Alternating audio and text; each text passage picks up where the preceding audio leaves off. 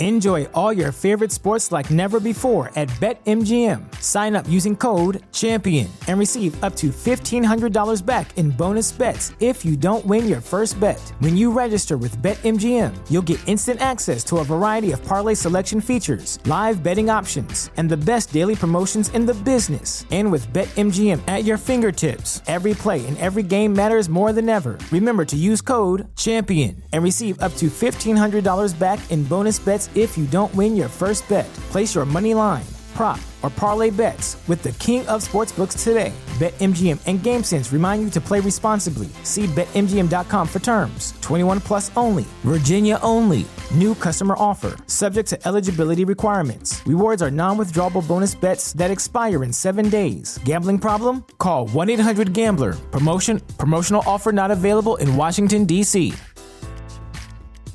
If you're a woman over 40 dealing with hot flashes, insomnia, brain fog, moodiness, or weight gain, you don't have to accept it as just another part of aging. The experts at MIDI Health know all these symptoms can be connected to the hormonal changes of menopause. And MIDI can help with safe, effective, FDA-approved solutions covered by insurance. 91% of MIDI patients get relief from symptoms within just 2 months. Book your virtual visit today at joinmidi.com.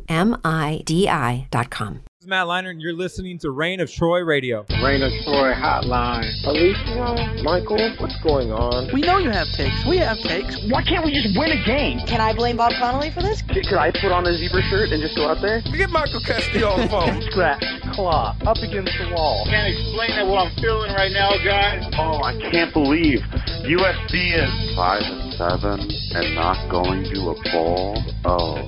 All right, Trojan fans, turn up the volume. It's time for Reign of Troy Radio. Here's your host, Michael Castillo. Hello, everybody. Welcome back to Reign of Troy Radio, episode 310, coming to you on Wednesday, April 24th. We're going to talk about the latest in USC football. Get ready for the NFL draft, which is this weekend, and so much more, including your listener questions. As always, you can follow us on Twitter at Reign of Troy, like us on Facebook, facebook.com/Reign of Troy. Be sure to subscribe to us on iTunes, Stitcher, TuneIn, Overcast, Google Play, and Spreaker. Our bonus episodes are on Patreon, patreon.com/Reign of Troy. Our email address for podcast questions or for ad inquiries or for anything else is reignoftroy@fanside.com. And our phone number, 213-373-1872. I'm your host, Michael Castillo, joined along with my co-host, Alicia Derator. Hello, everybody. Hello, Alicia. Things are interesting right now around USC. Not only is the NFL draft going to come up this week, but things are kind of quiet. Things are kind of quiet here as we get into the offseason, which means we at Reign of Troy are putting a little bit of a focus on Game of Thrones. Rod on God is back 2 episodes into the 6-episode season for Game of Thrones. We're covering it over on Patreon. It's been a blast so far, and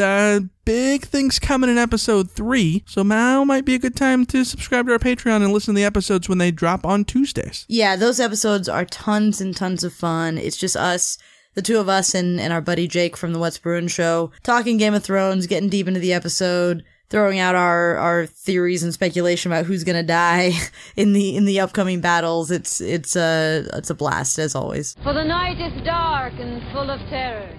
It is indeed. It is dark and it is full of terrors, and we'll see what happens on Game of Thrones this weekend. And to listen to Rod on God, current subscribers can listen to him on Tuesdays. They drop on Tuesdays. For everybody else, if you're not a subscriber, you can listen to it on Friday. They become unlocked, and you can go to patreon.com/Reign of Troy and find old episodes there as well. But it's not just Rod on God. Alicia, you've been putting out Second and Short over on Patreon as well. Yeah, with no more practice car casts, filling up the airtime with Second and Short. Last week, I did a deep dive into USC's depth chart coming out of spring camp. So that was really fun and interesting to sort of get down and dirty with how the depth chart has broken out following spring camp. Even though USC isn't releasing an official one, I have my unofficial one, and I kind of go through each position group. And pretty detailed there, and always fun to get down into those details. Yeah, patreon.com/Reign of Troy is where you can subscribe. You get all of our bonus content for as little as $5.55 a month, or for $10. Not only do you get all of our bonus episodes, but you get to join our private Slack channel. We're talking about all things USC and Game of Thrones. We also have a Game of Thrones channel in there too, if you want to talk about the GOT with us and with our pals in the Rot Crew. So let's get on to this episode. A lot of news to discuss, including things like rule changes and Reggie Bush and a bunch of other stuff. We'll get up to that up next.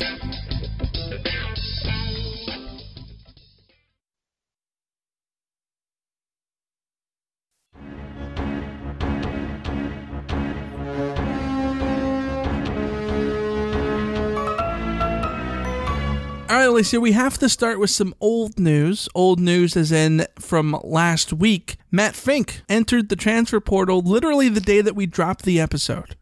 So it's been a while. It's been like literally a week since Matt Fink has been in the transfer portal. I keep going back and forth about whether this was expected or not. On one hand, I'm not surprised. On the other, I'm actually really surprised. What say you?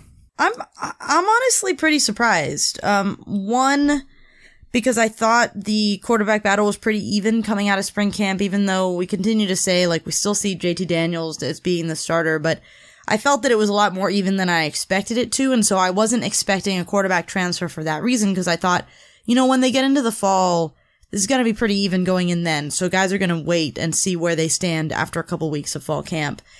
Also, it being Matt Fink, like, I don't know, for some reason, I feel like at some point he said he wasn't even considering a transfer, and he always seemed to me like a player who, when he came to USC, he would have understood where he was going to stand as far as his profile coming to USC and being more of a filler quarterback even when he signed. So, like, I almost assumed that he would just accept his lot in life if being a starter wasn't it. But, you know, he obviously got to a point where he wanted to play, and I guess I understand that. But the timing of it is interesting to me because I was on the record. I thought he had a really good spring, and I personally would have looked at him as a potential starter if I were making the decision.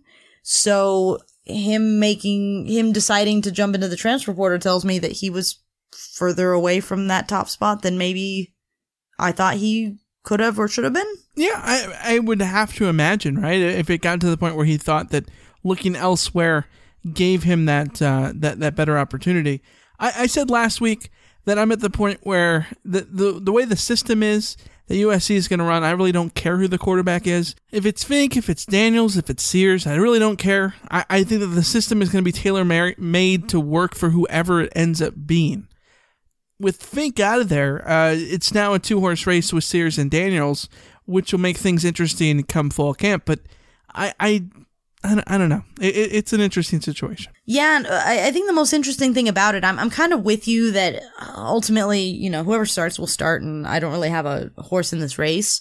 But I think the most interesting thing about it, and I said this in the snap take that I did when the news broke on Patreon, that I think this reveals a lot about where Graham Harrell's mindset is as far as making these decisions. Because when I've explained my preference for Matt Fink, it's because I'm a risk-averse person, and I like the idea of the sort of Fink-Sears style of quarterback, but I wasn't willing to go out on that limb to say that I would go with Sears because I've seen too much of sort of good Sears, bad Sears, and not having the consistency made me nervous about Sears. So me being risk-averse, I sort of settled on, well, Fink is a good in-betweener there. And what I have to assume, Fink being third in the pecking order coming out of spring, tells me that Graham Harrell is not being risk averse, or Graham Harrell is maybe putting more stock in what Jack Sears did at the end of camp when he was so good in those competitive periods when they really took the training wheels off and let them just go. That's when Jack Sears was at his best, and that gives me some insight, I think, reading into it, of where Graham Harrell is viewing this quarterback situation. And even if I'm with you that, like, what will come, at least it's kind of adding to the intrigue of how I understand Graham Harrell's thought process. Yeah, kind of. I get that too. It'll be interesting to see how that ends up being the case when we actually get to see a depth chart going into week 1 when Fresno State comes around. All the luck in the world that we're going to send towards Matt Fink, and wish him the best wherever he ends up going. It'll be fun to keep tabs on him and his college career when it continues elsewhere, assuming that he ultimately does transfer. Besides just entering the transfer portal, he can take himself out. But we obviously won't hold our breath for that. Moving on, let's talk about other new stuff, new rules. There are new rules coming to college football this year. It's been approved this week. Let's start with the most interesting one, the one that got, I think, the most headlines. Changes to the college football overtime rules. Yes and no at the same time. The rules are going to be changed for games that go to 5 overtimes. Alicia, 5 overtimes. How many times has SC played 5 overtimes? I don't think they have ever played 5 overtimes in my life. It is 0. It is absolutely 0. There have been 11 games since 1996 to go to 5 overtimes. 11 since 1996 when the rules changed. So it's not going to affect that many games. But if games go to 5 overtimes, teams will start to alternate 2-point conversions. So it essentially will be like penalty kicks from the 3-yard line for 2-point conversions. Yeah, okay, that's fine. I don't think this is relevant. Like you said, how often are we actually going to see this in play? Once every 2 years, statistically. Maybe. Yeah. And my thought is, if you've played 4 overtimes and you're still tied, yeah, the game was that close that if it ends up being decided on a penalty kick type thing with 2-point conversions, then whatever. I don't care. I forget what we did an episode a while back about, like, random college football rule changes that we'd make or whatever it was. And I remember that I mentioned something about, like, how I wouldn't necessarily want it, but, like, how interesting would it be to see penalty kicks, like the penalty kick idea in college football in terms of, like, just set them up at the goal line and then get 5 chances and go back and forth. Like, so I don't think it'll be bad for the game the one time that it happens in the next 5 years. Like, right. It'll be interesting. It won't nullify the result in any way, shape, or form. Yeah, if you want to make it interesting, put this at the 3rd overtime, maybe. Yeah. Maybe then things would change. I like the idea in the sense of, one thing I cannot stand is that the records counts and the stats counts for overtime games, because you go and look at it, like, LSU allowed 74 points to Texas A&M. That drastically skewed their points allowed on defense. Like, it drastically skews their numbers. Overtime, could they do overtime scoring like in soccer, where you have, like, the end score and then in parentheses the score in overtime? Like, would that be too convoluted? Because I almost feel like that's the only fair way to do it. Because I agree with you. Like, a touchdown in overtime is not the same as giving up a touchdown in regulation. Yeah, it's a little bit different. And like, the yards, I guess, are just one thing. But I don't know. It does skew things a bit. If I was going to change overtime, by the way, I've come up with my method. Even though I'm pretty sure someone else has thought of this too. I don't think it's overly original. Start the ball at the 50 in the first overtime. Make teams drive into field goal range. So that way there's actually some stakes here. I don't like that they're automatically in field goal range of the 25, right? But move the ball up 10 yards every overtime. So the first overtime's at the 50, the second overtime is at the 40, the third overtime's at the 30, the fourth overtime's at the 20, the fifth overtime is at the 10, and then from the 5th overtime on, you just start at the 10-yard line. I love it. I love it. Yeah, me too. Moving on, though, let's talk about targeting. Targeting rules have changed in 2 different ways. The first way is that they can no longer stand. We know that when someone is charged with a targeting penalty, it gets reviewed.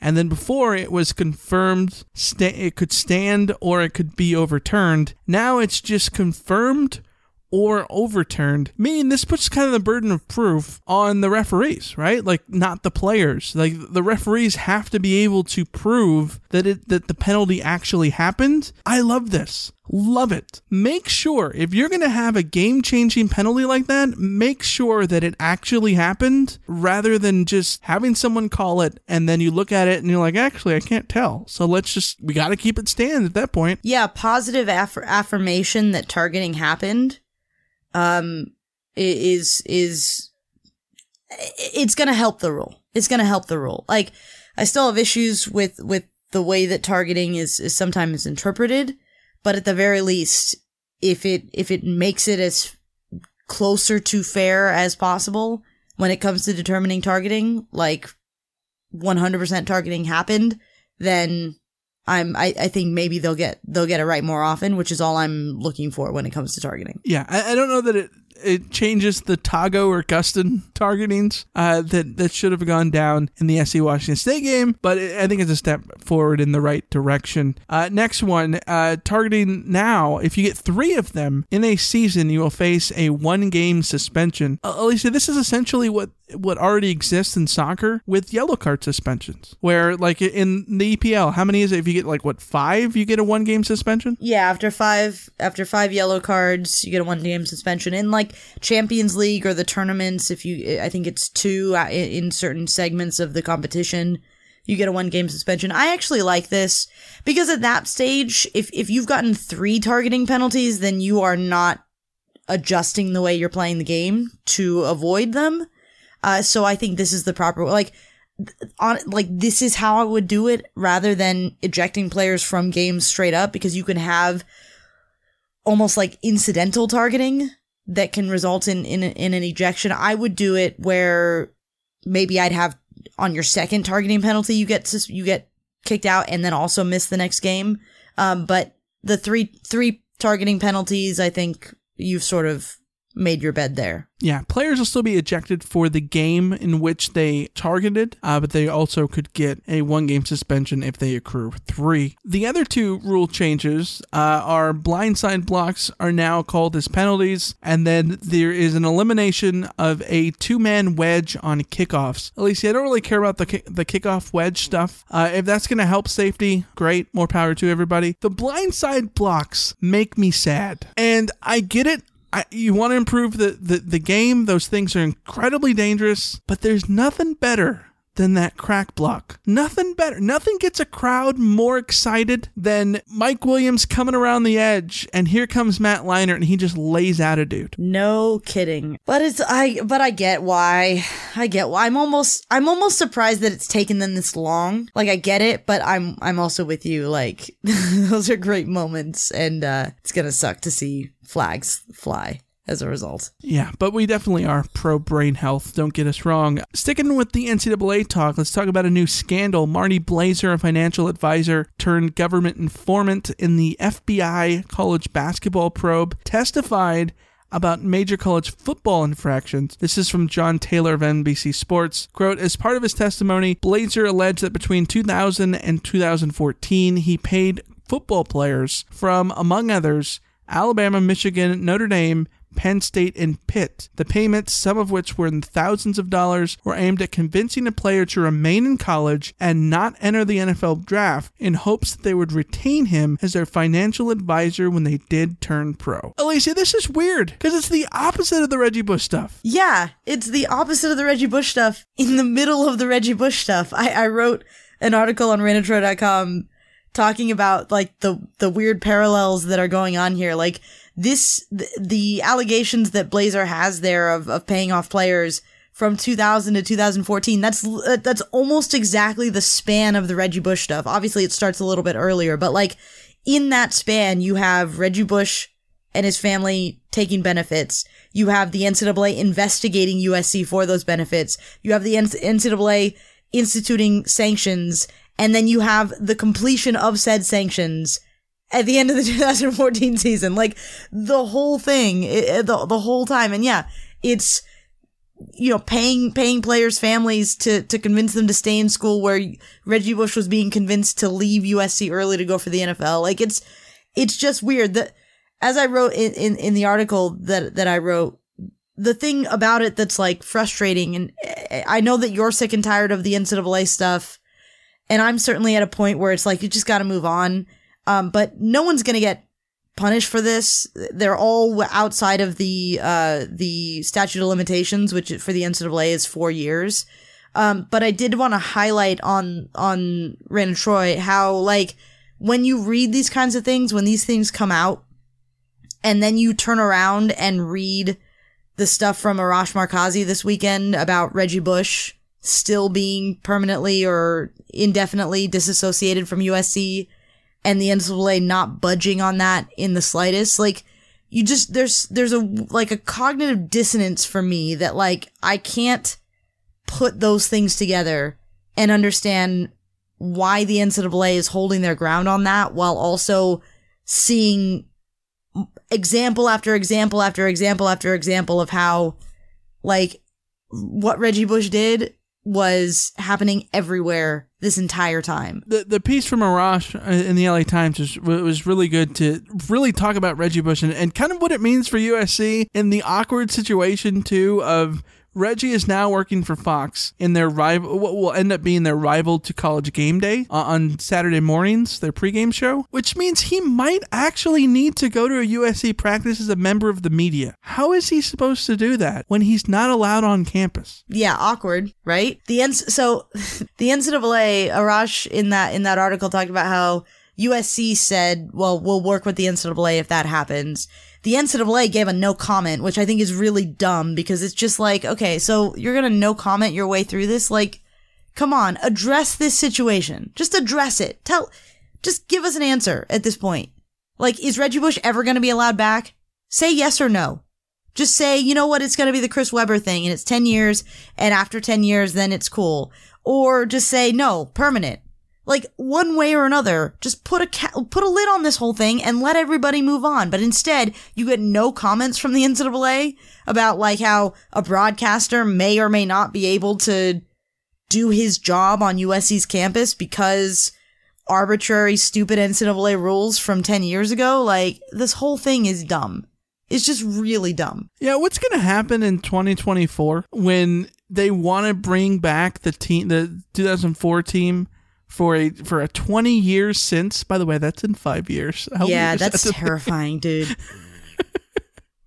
But say they want to bring the team back for a 20 years since this team won the national title type deal, right? And it's still not resolved then? Like, how do you have everybody back and not have Reggie there? You can't, I mean, you'd have to, I guess, but you shouldn't have to. No. It was awkward enough when they did the 67 team and a certain player wasn't there. But that player not being there was for an obvious reason that person should not have been there. Reggie is not that situation. And, you know, we've gotten some comments on Twitter about how, you know, like Reggie took money or Reggie did wrong and all that. And I fully acknowledge, like, yeah, Reggie screwed USC. There's no question about that.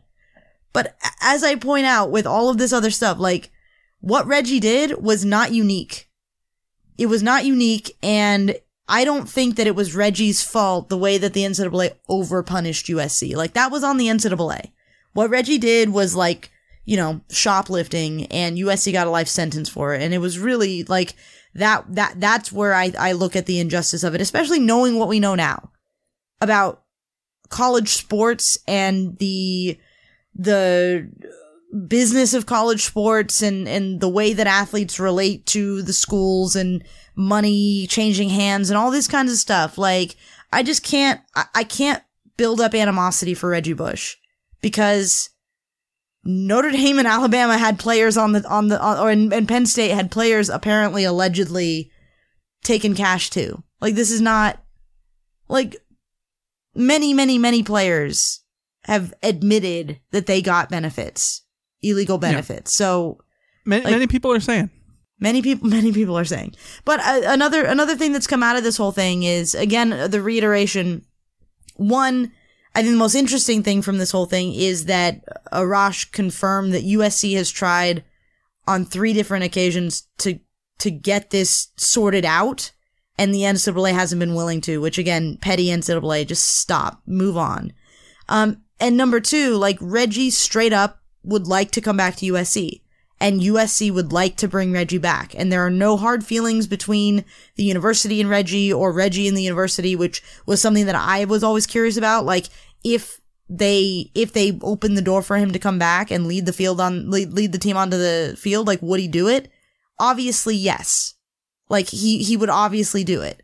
So the only thing standing in the way of this is the NCAA being petty. At least that's the only thing I can figure out, because there's no reason for the NCAA to not. We have the example of Chris Webber. Chris Webber took $280,000 from a Michigan booster and was disassociated for 10 years. And that was straight on the table, 10 years. When 10 years was up, he was welcomed back with open arms, and he is now fully associated with the university. He was an honorary team captain for the football team. So, like, I'm sorry, what Reggie Bush did and his family did pales in comparison to me to $280,000 from a booster. And yet the NCAA won't just put a date on Reggie's disassociation. Won't just say, you know what, it's 10 years or whatever. Like, it's petty. Like, that's the only thing I can come back to is that it's petty. And I can't understand why. Yeah, it needs to end. He needs to come back. It's not hurting anybody if he does. It is not making a laughingstock of the NCAA. It is not making them look bad and look less powerful. It is making them look stupid by him not being there. It hurts more people by him not being there than anything else. So yeah, this needs to get fixed for sure. But speaking of the former NFL player Reggie Bush, let's talk about the NFL and the NFL draft. USC has several players looking to get their name heard from teams over the weekend in Nashville. Let's talk about that up next.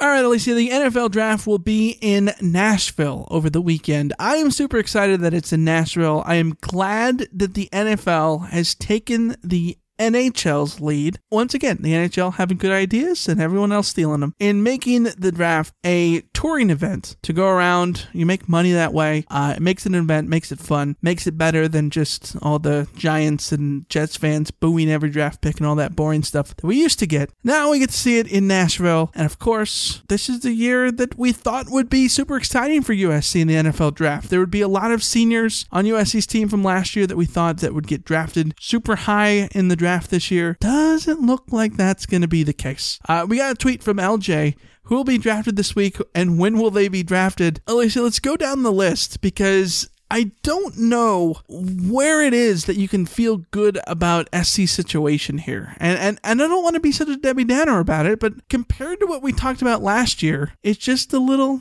different. Let's start with Chuma Edoga. Yeah, Chuma Edoga has turned into USC's best draft prospect pretty much on the strength of his Senior Bowl performance. He was one of the top players at the Senior Bowl, and his draft stock skyrocketed, and then he did well at the Combine and the Pro Day and everything like that. So, from the best of my sort of powers of deduction, it looks like he's gonna go somewhere in the 3rd, 4th, or 5th round. So, like, best case scenario is day 2, but possibly day 3 as well. If day 2 is rounds 2 and 3. For those who don't know. So, yeah, Chuma is probably going to be the first name off the board. And it might not come until day 3, which kind of tells you everything you need to know about this year's draft from a USC perspective. Because, like you said, I mean, I was just going through some of the Reign of Troy archives to look at the way that we covered the draft last year. And in going through that and searching for NFL draft, I came across a feature that we'd done looking at 5 potential first round draft picks for USC, talking about them last offseason. And I didn't feel crazy talking about these guys being potentially, like, if they have a good enough senior season, they could work their way into the first round. And obviously that didn't happen for anybody. Not even slightly. So, doesn't show you very much about USC's development at this stage. Yeah, it's not encouraging. Still going down this list. Porter Gustin. Yeah, so Porter Gustin, I found mock drafts putting him in a range between 3rd and 7th. I would be stunned if he goes on day 2. So let's just set that 3rd round pick aside because I don't trust it. I think he's probably, because of the injury red flags, we're probably looking at like a 5th, 6th, or 7th. Like, I think best case scenario, I would say, is a 5th round pick if someone really likes him. Yeah, I think there's a chance that he could be an ultimate steal in that sense. And really for a lot of these guys, let's just go down the list. You know, Iman Marshall, Cam Smith, Marvell Tell, the next 3 guys on our little list here, all of them kind of later round guys, right? But all of them, I think, could be steals if they end up fulfilling the potential that we think that they could be. It's just a matter of they haven't yet in terms of how they're seen as pro prospects. Yeah, and you bring up Iman Marshall, Cam Smith, and Marvell Tell. They're all pretty much in the same range as far as me finding mock drafts and other evaluations of them to figure out where they stand. Looking at 4th, 5th, 6th, 7th. A guy like Iman Marshall could go as high as the 4th or as low as the 7th because he's a corner who teams might want to play safety, and they're not sure about where he fits. A guy like Cam Smith is probably going to go before the 7th, but not before the 4th. Like, he's going to be sort of, again, 5th, 6th, I think, because he's a guy with great experience as a 4-year starter for USC, but also is a little bit limited in what they see him as far as his coverage skills are concerned, and also just his overall athleticism, I think. Marvell Tell is the opposite, where he's this amazing athlete who absolutely stunned everybody with his performances in physical testing in the lead up to the draft, but he doesn't have a lot of great, he doesn't have a ton of great tape to show teams. And interestingly enough, he's now being talked about as potential conversion to corner. So USC had a dude playing corner that NFL teams see as a safety. They have a dude playing safety that NFL teams see as a corner.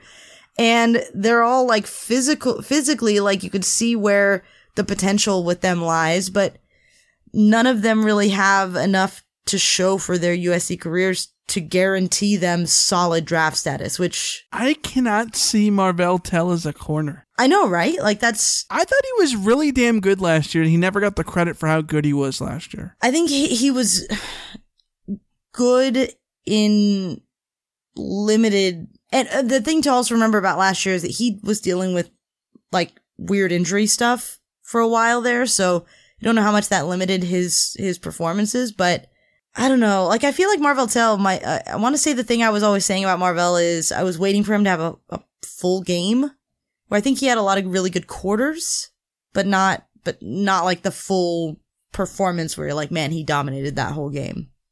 That's fair.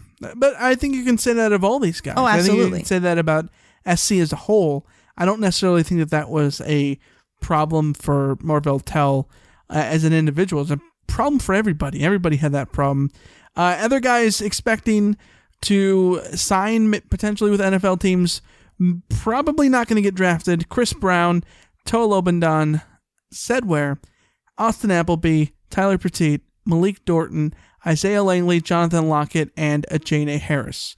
You have them all listed as likely undrafted free agents.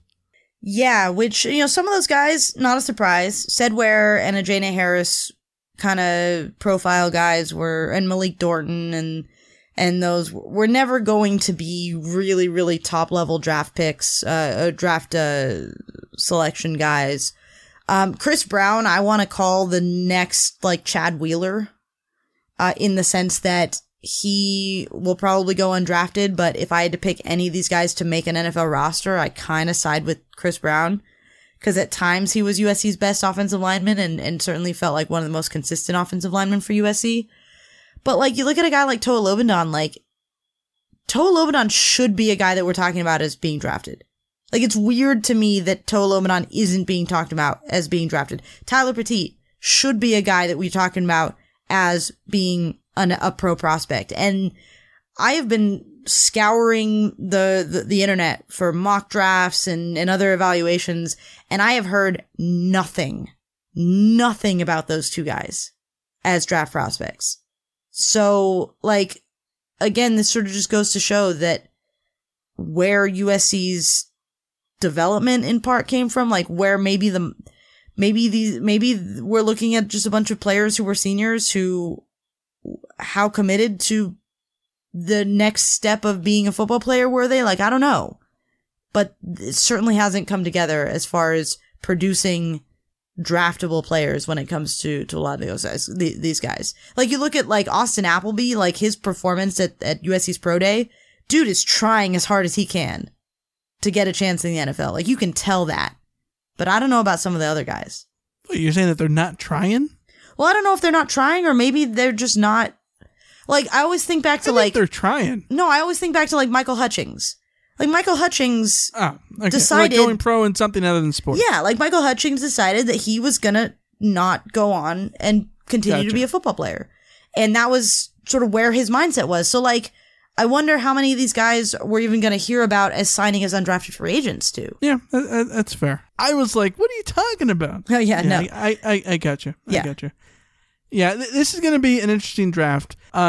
because SC could have guys who end up being, heralded as late round picks that work out, or this could be a situation where you never hear about any of these guys in 5 years, outside of their time at SC. So yeah, it's a bummer because there's so much potential from that 2015 recruiting class that SC had, and you want it to still pay out for Sark's class because that class was really damn good. And I'm still beholden to the idea that it was really damn good. Well, I think they won a Rose Bowl and a Pac-12 title. That's my thing, is that like there's an interesting study in contrast between the 2015 class and the 2016 class, in the sense that like the 2015 class disappointed in the sense that like the ceiling of that class didn't get as high as maybe we'd hoped it would be. But you can look at that class and that class is full of long-term starters for USC. Guys who played a lot of football for USC, and it's not that there weren't busts in that class, really.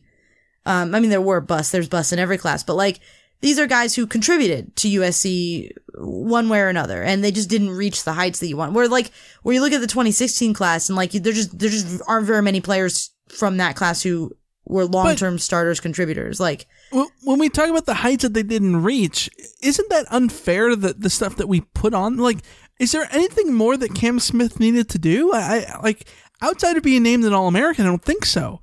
Outside of putting together a healthy season, I don't know what Porter Gustin could have done as a football player. Like, he was really damn good his last 2 seasons for those 3 games that he was healthy, those last, little bit. He was a sack machine as a senior. I don't want to hold circumstances against them. Like, I don't want to hold anything against them, because like I said, like, these players gave a lot to USC and it just didn't work out in the end, is kind of what I'm getting at. Where for one circumstantial reason or another, if you're Porter Gustin, it's because your body broke down. If you're Cam Smith, it's because, in part your body broke down, and in part just things fell apart. Like, in your senior season, like, it was a very disappointing senior season for all of these guys. Not that it was necessarily their fault, but like the circumstance. Biggie Marshall put together a really damn good senior season. Yeah, exactly. Like, if you just didn't get the appreciation. What I'm saying is that was the number 1 class. There's a million reasons why to think that class was one of SC's all-time best. I just don't think they get the fanfare. And I know this is stupid, but I always want these guys to pan out in the NFL to prove my college opinions right, because I hate when people do the inverse. I hate it when people say that, oh, Matt Leinart sucks because he didn't do anything in the NFL. Like, that is so stupid to me. Yeah. I hate it so much. Like, it shouldn't. Him as a USC quarterback is completely different than him playing for the Raiders. Not even the same thing. Like, Tim Tebow was an incredible college football quarterback. You can complain about his NFL quarterback in a different conversation. They're different things. So I kind of get what you're saying in the sense that, like, you want, because I'm in the same boat. I want Porter Gustin to have a really successful NFL career. And if he does, people will overvalue his college career. And to me, I think that's almost better in the sense of I'd want that than these pro careers to not go as you would hope. Well, and then no one wants to savor their college career. Maybe I'm looking at this from the most pessimistic view ever. Let's say that Chuma Edoga, Porter Gustin, Iman Marshall, Cam Smith, Marvell Tell, that core 5. Let's say they all go on to have long careers in the NFL as, starters in the NFL. Maybe not Pro Bowlers, maybe some of them are Pro Bowls, but these are guys who put together lengthy NFL careers. Successful. We're talking Everson Griffin, Jarrell Casey? Yeah, sure. If they got Jarrell Casey level, then that would be great because Jarrell Casey's a Pro Bowler. But where they're solid. So is Everson Griffin. Yeah, solid players at their position, pros, like veteran pros, right? What does that say about what happened in 2018? Is that the ammunition against Clay Helton, or is it the ammunition against like the circumstances? Like, because part of me thinks about like how I look back at some UCLA teams and I accuse them of not getting what they should have out of the talent that they had available. When you look back at like the talent they had available, so like, would that be the ultimate indictment of Clay Helton? Yeah, for the 2018 team. I still have to go back to, he won a Rose Bowl and he won a Pac-12 title because he had talent. The idea, and I hear it all the time, we've mentioned it before, oh, this team is destined to fail because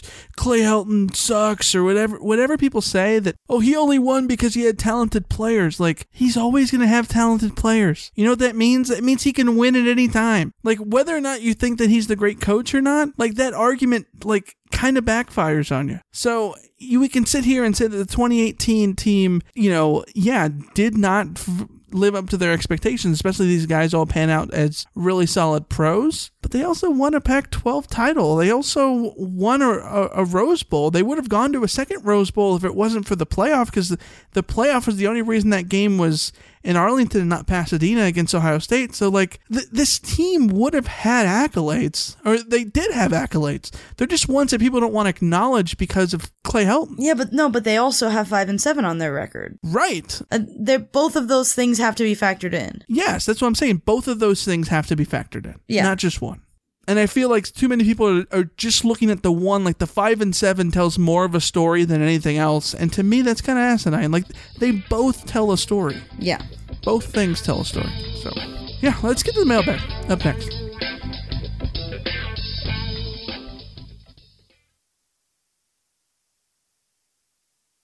You've got mail. All right, let's go to some questions from Dave in Orange County. First one, I'm starting to feel confident about our starters, but petrified about our backups. Talk to me about 2 non-starters on each side of the ball that will be ready if and when called upon. This is such a difficult question. Okay, on the defense, I think it's pretty easy from my outside perspective here. Yeah. Devin Williams on offense. Okay, hang on. Dimpledy. Hang on. Let's start on defense. Because the answers are really, really easy on defense. The answer on defense is Brandon Peely, who is not a starter, but will be a very good contributor for USC behind Marlon Tuipulotu. Okay. And I think, for right now, it's either Jake Lichtenstein behind Jay Tufele, or if Drake Jackson isn't the starter opposite Christian Rector, then Drake Jackson. Like, the defensive front looks pretty solid as far as the depth is concerned on this team. On the offensive side of the ball, I think Devin Williams is a starter. If I am using the depth chart that Graham Harrell put out at North Texas, then they have 4 wide receiver starters, and Devin Williams is one of them. All right, that's fair. So that complicates the picture. If I assume, as reps would tell me they do in spring camp, that Eric Kromenhoek will be the named starter at tight end on the depth chart that USC officially puts out, then I can spin Josh Follow as a non-starter. Okay. And then one of Stephen Carr, Vai Malapai, or Marquise Stepp. Like, basically any running back who isn't ultimately the starter is going to be a really good backup. Okay. Outside of that, though, like, I'm stretching here. Justin Dedich? I wish he had a better spring. Clayton Johnston? I haven't seen him practice in 6 months, so. Yeah. Clayton Bradley, BT Dubs. Yeah, I forgot about that. Yeah. Clayton Bradley. Yeah. My bad. Dave's next question. Switching to the 4-3 sounds like Clancy having more faith in our D-line to get pressure on the quarterback than our linebackers. Is this the right fix? Since when we were sans that average linebacker Porter last year, there goes Dave, our defense struggled to get sacks. I think that based on the way that things were talked about this spring, I think that it wasn't necessarily an issue of Clancy's faith in anyone or not. I think Clay Helton and Clay either told Clancy or they came together and said, we got to get bigger up front to deal with the run game and to challenge players with size in the pass game. So like, I don't know. Part of me thinks that when Porter was in there, they had at Predator an ideal player there. And when Christian Rector ended up being the best option behind Porter Gustin, he was sort of shoehorned into a position that wasn't ideal for him as far as the Predators' job. So maybe it's more about they found the best front to get the most out of Christian Rector by going to more of a 4-3. But I don't know. It's gonna. Part of me needs to see how exactly they deploy this, because it's sort of 4-3-ish, but it's not actually 4-3. Like, they're still gonna be using multiple fronts. I don't know how it's all going to balance out as far as how often we're gonna see which of those fronts, though. Yeah, and the one thing I will say is that going back to 2017, SC had 46 sacks, which was tops in the country, tied with Clemson for the most sacks in the country. I don't know that means that they can't get back there. Like, that was still the three-man front that they used more than anything else in 2017. Mind you, the people that they were having get all those sacks was Rasheem Green and Uchenna Nwosu combined for 19.5. Yeah, and if you think about it, like, maybe, I mean, part of the problem was the defensive line last year, the interior guys were first-year starters and still pretty young and still developing, and USC didn't get what they needed out of those guys as far as putting pressure on quarterbacks as well. So the balance across the whole line was messed up.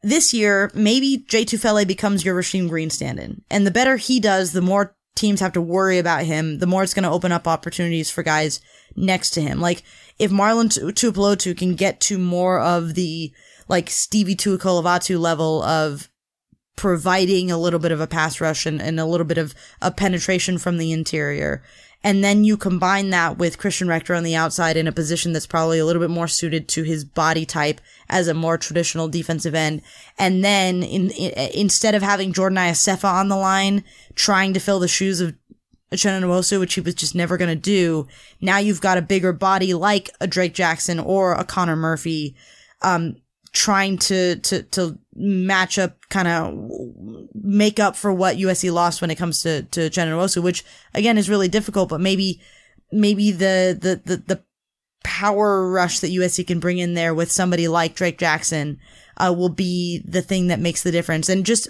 balancing things out across the line could be all that USC needs, because basically it was Porter or bust for USC and Rector or bust after that.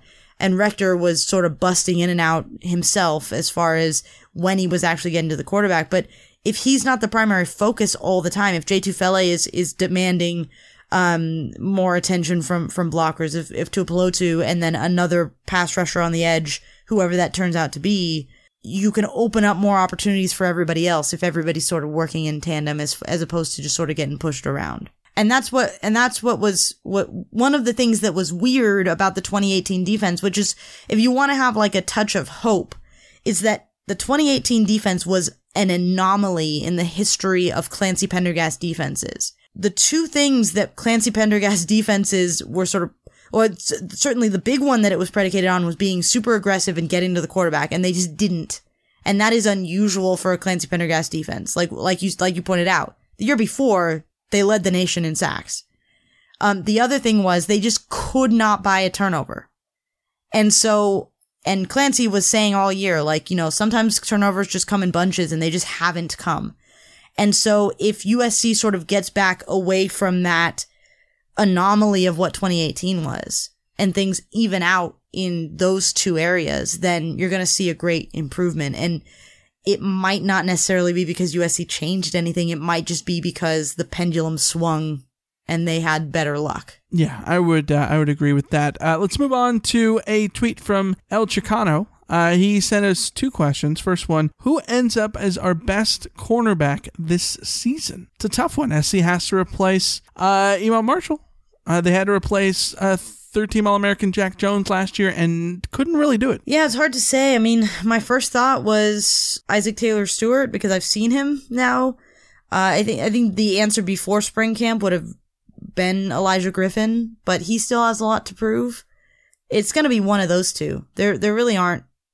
There's really no one else to guess. Like, I don't think that Greg Johnson is going to be up there as the best corner. I think when you're looking at Greg Johnson, you just want him to be serviceable, because he wasn't at times last year. And yeah, ITS or OG, one of those two. And And just because I've seen him all spring, I'll go ITS. All right, El Chicano's second question. I'm not convinced that our offensive line will be much better, but more of the same. Is that how you guys feel? I don't think I am ready to say that the offensive line will be better until I see it. There is nowhere on this team that needs to prove it to me more than anything than the offensive line. That's fair. Two things on that. One, Tim Drevno's track record is pretty decent, and so I'm going to bank on slight improvement. I can't tell you how much improvement, but I think there will be slight improvement at the very least because Tim Drevno's track record is pretty positive. Number two, the really nice thing, they don't need to be that much better for the offense to be that much better because the scheme is going to negate a lot of the problems that the offensive line had last year, and that will help. But I don't think it's like, I think it's a fair analysis to look at the offensive line and say that they might not be, like, I think Brett Nealon will be a better center than Toa turned out to be in the whole of last year, so there's an upgrade. I think Elijah Vera Tucker is a really exciting player on the offensive line, and I'm really happy for him, but he's replacing Chris Brown, who was probably USC's best offensive lineman last year, so you're kind of at level there. Andrew Voorhees is Andrew Voorhees. Austin Jackson, you hope, takes another step forward being older, but he's still the same player. And then Jalen McKenzie, probably a step down from Chuma Edoga ceiling-wise, but maybe he can be a little bit more steady, consistent, maybe. And once you go across those five, you're basically at or about the same level as everyone else. But I think as a unit, because they have better coaching and a better scheme, I expect them to perform better as a unit overall. Like individually, they're not going to be that much better, but working together, which is really the key for an offensive line, I think you should expect a step forward. Yeah, they got to prove it, but I am excited to see what the scheme means and whether or not they get that bump that Darnold kind of gave the offensive line in 2016 when he just provided some mobility back there. I think the offensive line in 2016 was legitimately good, but the numbers were also vastly improved by Darnold being able to avoid sacks, which he did so well in 2016. Let's go to a tweet from Anthony in LA who says, what's the positives and negatives on both Sears and Daniels? All right, Alyssa, give me one pro and one con about each guy. Sears is a playmaker, but he's inconsistent. Yep. Daniels has great arm talent, but... Does Daniels have great arm talent? He does. But he is... how do I phrase this? He is rattled. And so, like, I think Daniels might be the perfect example of that thing you always worry about when you have a really, really talented quarterback coming out of high school, where he never had to worry about a pass rush in his life, where he needs a perfect pocket. Like, this was Matt Leinert's problem. You put Matt Leinart behind USC's offensive line in college, and he'd tear you apart because he was kept comfortable. Went to the NFL, got uncomfortable, and couldn't hack it because of that. I worry that might be Daniels, and I don't think that USC has the offensive line to provide him what he needs. Yeah, I could see that. I think that's fair. The arm talent thing, it depends on what you call arm talent. If we're talking about having someone who can throw the deep ball perfectly, give me Sears. If we're talking about someone who can make the NFL throws in terms of what the NFL wants, the back shoulder pass and all that kind of stuff, give me Daniels. Does that make sense? Yeah, I got that. I think that Daniels, certainly compared to Sears, Daniels generally throws a more catchable ball. Okay. I'll give you that. Which is usually a good thing. You want the balls to be catchable. Yeah. Yeah, more or less. Which means that you can get pass interference penalties, which is the PI offense. Oh yeah. As Gerard from USCFootball.com would call it. So that's a good scheme too, by the way. It beat Washington State. Moving on, let's go to a question from Jack Hellier. Who is the best player at each position right now? We're going to put this as a position group to make it more interesting, so we don't just run down a depth chart. which we do have on RainofTroy.com. You can look through and see Alicia's projections for the depth chart. Well, let's skip quarterback because we've talked about it ad nauseum that they're kind of all at the same level right now anyways. So running back, who's the...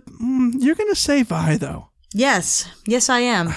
And you're incredibly biased in saying Vi. Vi is my guy. I state my bias outright, but also he's the best running back on the team. Okay. All right. Wide receiver. Who's the best right now? Michael Pittman. Amon-Ra St. Brown is close behind, but Michael Pittman had a hell of a spring. I think they're both very good. Without saying spring, I think they're both very good in different things. Yes. That it's hard to compare them. Yes, very much so. Yeah, so I think they can both be A-plus guys in different facets, which is great because you can have them in the same receiving core and use them differently. Linebacker. Who's the best linebacker? Ie Naoteote. Not Ruben Peters? Not Ruben Peters, no. Who's the best defensive back? Oh, that's Isaac Taylor-Stewart.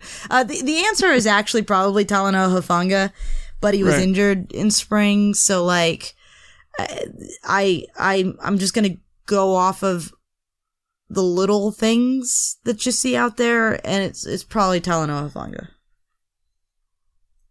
All right, and the best special teamer? Ben frickin' Griffiths. All right. I still am holding out hope that it's somebody else. Dom Davis down the sideline. Just one time. Let him take a punt back or a kickoff return back. That's all I want. Just one. Yeah, we'll see. Or 12, and then we can start talking about his Heisman campaign again. Let's get a tweet from Fred. Podcast question. Who has more? A total number of USC guys drafted this year or Clemson and Alabama guys? Oh my Lord. Having guys taken in the first round. It's going to be Clemson and Alabama. Clemson might have like 3 picks in the first 10 picks. So it's going to be Clemson and Alabama combined. Yeah, for sure. Clemson and Bama combined, I believe so, yes. Yeah, we got an over and under from David in Orange County. He said 4.5 on drafted USC players. I'll take the over on it. But it's gonna be hit or miss. Like it's gonna be a little bit nervy once you get to the 7th round, and I think there will be somebody who's not off the board yet that I'm looking at going like oof, like between Gustin and Tell. Like I'm pretty sure they'll get drafted, but like if it starts getting late, I'm gonna wonder. I'm inclined to take the over, but I'm gonna take the over because there'll be somebody that you'll be sitting there thinking, how did they not get drafted? Or at least one or two of those guys. So give me the under. But yeah, definitely take Clemson or Bama in the first round over USC in the whole draft. Fred also says most mock drafts have approximately 4 to 6 combined for Clemson. Yeah, exactly. Fred's next question, more fun to do, not meaning the actual TV series, but the podcast, Rod on Got or Westwood on Westworld? This is so easy. It's Rod on Got. It's Rod on Got. It's an easier show to talk about. It's an easier show to talk about, and unfortunately, our first season of Westwood on Westworld was a tricky season of Westworld. Like, it would have been more fun to do the first season of Westworld. Yes. To talk about it than the second season. Dare I season. say I don't think I want to do another season of it. Yeah. Rod on Got is always fun, though. Even when I feel bad because I want to do the return leg with our friends over the What's Burn show, but at the same time, I think I'm out on Westworld. Oh Lord, it might be Jake and I flying solo over there then, because I'm still in, but you'll have FOMO and you'll join us. Probably. David Orange County says, what happens sooner, another fan cast or a Rotbot meetup? Oh Lord, I don't know. We got to figure out a Rotbot meetup at some point. I want to do a Rotbot. I was thinking to myself, like, I want to do a Rotbot meetup like over the summer, but then I think, like, does anyone want to do a Rotbot meetup over the summer? I don't know. Because we'll definitely do one before the season, but the thing about Rotbot meetups, well, the thing with both of these things is it's always the logistics. Like, I want to do another fan cast, but like, the logistics of a fan cast get a little tricky. The logistics of recording one, the way we record makes it awfully difficult, which is the reason that we haven't been doing them on Patreon. Yeah. Is because we can't really record it with both of us. You can record it with one of us, but not both. Yeah. Yeah. And then it's just some technical stuff. And then meetups are logistically challenging because Los Angeles is too dang big and everywhere is super inconvenient to meet up. So, right. Yeah. Maybe we should just do like a house party or something like that. Like everyone just come over to my house and we'll just chill. Do you want to invite people of the internet to your house? I know, right? Creepy. So people get murdered. No. The great thing seriously, we love you guys. The great thing is that my mother is now part of this like Facebook community, and like she had to get together at her house, and like she's telling me like my mother is getting into this internet community, and like this has been my life since I was like 12. And like my mom never understood how I could make friends, like actual real friends with people on the internet. And now my mother is hosting like get-togethers with these people that she met on the internet. And it's like, yes, that's how it works, mother. This is exactly how it works. So like, you know. Yeah, my dad meets all these people in these running groups, but I think that's a little weird. Runners are weird in general. Well, I mean, I don't think I've revealed this to you yet, but on Easter Sunday, I agreed to run a half marathon this October. Oh, God. Yeah. You too? Yeah. Why? Because I'm being FOMO'd into it. Everyone else is running it. I'm a follower, Michael. One of those people. Yep. Oh, God. Yep. I resisted for a long time. When you post about it on Facebook, make sure that I'm like auto hidden from that stuff. Do me a favor. I'll try. Let's get into some other questions from Dave from Orange County, which are this or that.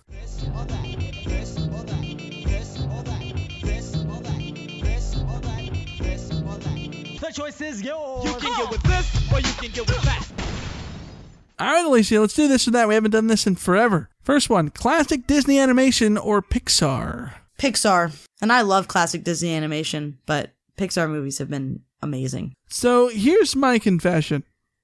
I don't know what the hell is Pixar and what's the other one? DreamWorks?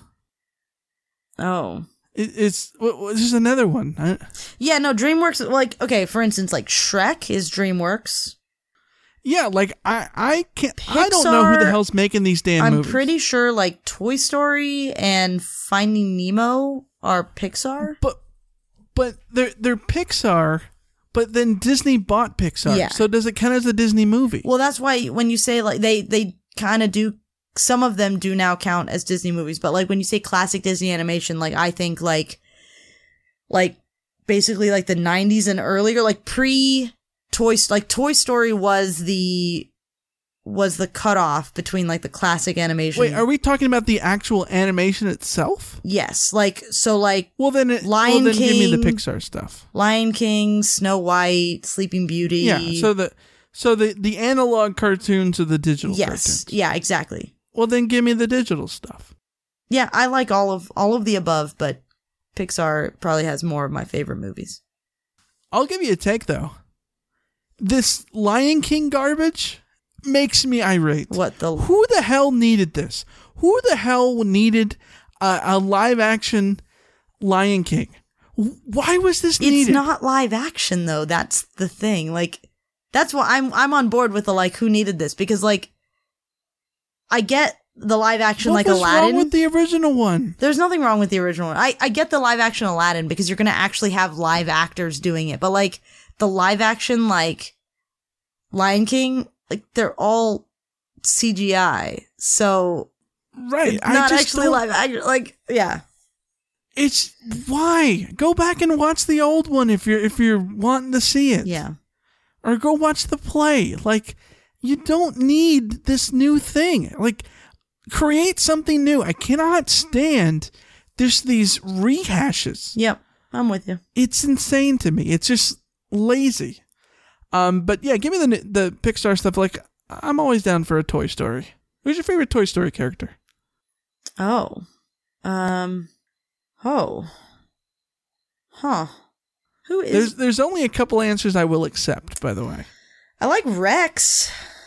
Yes, Rex is on that list of answers I will accept. I mean, I like Woody. Woody is and Buzz. borderline of what I accept. The reason I don't like... I like Woody a lot. I love me some Tom Hanks. Yeah. Woody is one of the few main characters that I think is acceptable to have as a favorite character. Just because I think it's lame to have your favorite character be like the person, I agree, right? Yeah. Like, if Harry Potter's your favorite Harry Potter character, then that's freaking you're doing lame. it wrong. Exactly, yes. It's lame, Yes. right? So, but Woody, I'll give you Woody. Buzz is a bad favorite. Yeah. Buzz sucks. I almost say Woody because I prefer Woody to Buzz. Yes. So, yeah. But the side characters are what make that move. Like, they're what make it. Right. And to me, the ultimate true answer is Mr. Potato Head. That was gonna be my next one, is Mr. Potato Head. Yeah. Yeah, that's it. Mr. Potato Head. Next, this or that from Dave is Arya and Gendry. It's obviously Arya. Come on. Yeah.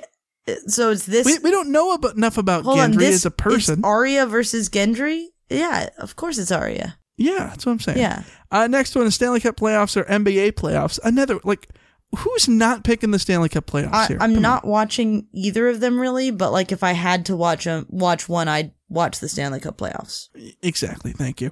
Dave's next one, Jon on the Iron Throne or Dany on the Iron Throne? Dany on the Iron Throne.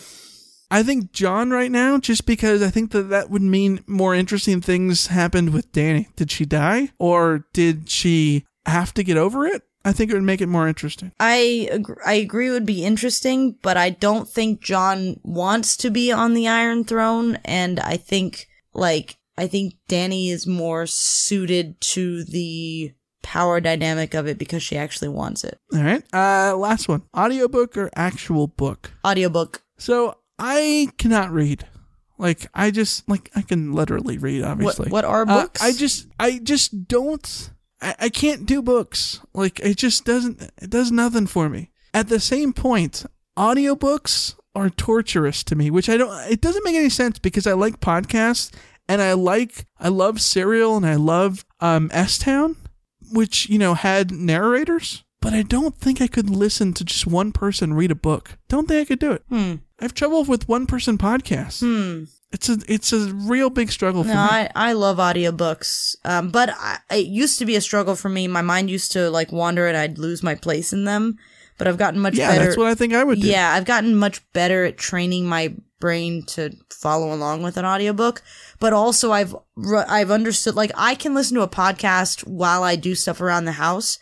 I can't listen to an audiobook while I do stuff around the house. I exclusively listen to audiobooks while I drive. See, that's interesting because I like listening to podcasts while I drive. I like listening to podcasts while I work, but it depends on what the work is. If I'm typing, it has to be music. Yeah. But it has to be music that's not loud. Here's my other question. Does your memory work with your vision? What do you mean? Let's say you're listening to an audiobook or a podcast or whatever on your way to work. Yes.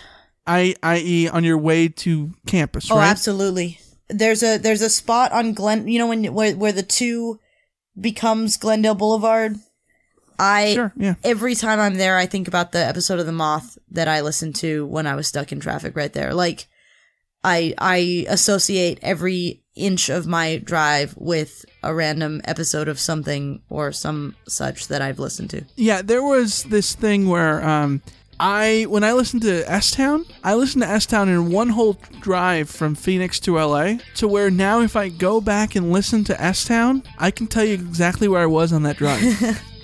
Yeah. And it also it allows me to know which episode it is too, because I'm like, oh, well, I was there, which means it'd probably be episode 3. Yeah, it's crazy the way that works. It is super wild. I listened to Serial when, our friend of the pod, Trinice, me and her were driving through Louisiana, working on her master's thesis. And so there's certain stretches of that road through Louisiana and Mississippi where if I hear Sarah Koenig talk about Adnan, I think about that road. It's very weird. Yeah. But that's going to wrap up the episode. As always, you can follow us on Twitter at Reign of Troy, like us on Facebook, facebook.com/Reign of Troy. Our email address is reignoftroy@fanside.com. Shoot us an email if you want to advertise with us, if you have a question for the podcast or anything. Our email address is reignoftroy@fanside.com. Phone number 213-373-1872. Bonus episodes are over on Patreon. Lots of stuff coming over there, as well as Rod on God. The latest Rod on God episode is already live. You can listen to it if you are a patron. If not, it will become unlocked on Friday.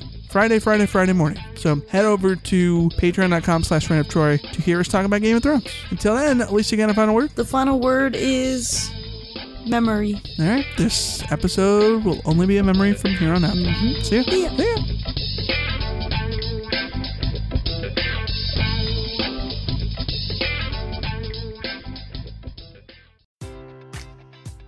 Enjoy all your favorite sports like never before at BetMGM. Sign up using code CHAMPION and receive up to $1,500 back in bonus bets if you don't win your first bet. When you register with BetMGM, you'll get instant access to a variety of parlay selection features, live betting options, and the best daily promotions in the business. And with BetMGM at your fingertips, every play and every game matters more than ever. Remember to use code CHAMPION and receive up to $1,500 back in bonus bets if you don't win your first bet. Place your money line, prop, or parlay bets with the king of sportsbooks today. BetMGM and GameSense remind you to play responsibly. See BetMGM.com for terms. 21 plus only. Virginia only. New customer offer. Subject to eligibility requirements. Rewards are non-withdrawable bonus bets that expire in 7 days. Gambling problem? Call 1-800-GAMBLER. Promotional offer not available in Washington, D.C.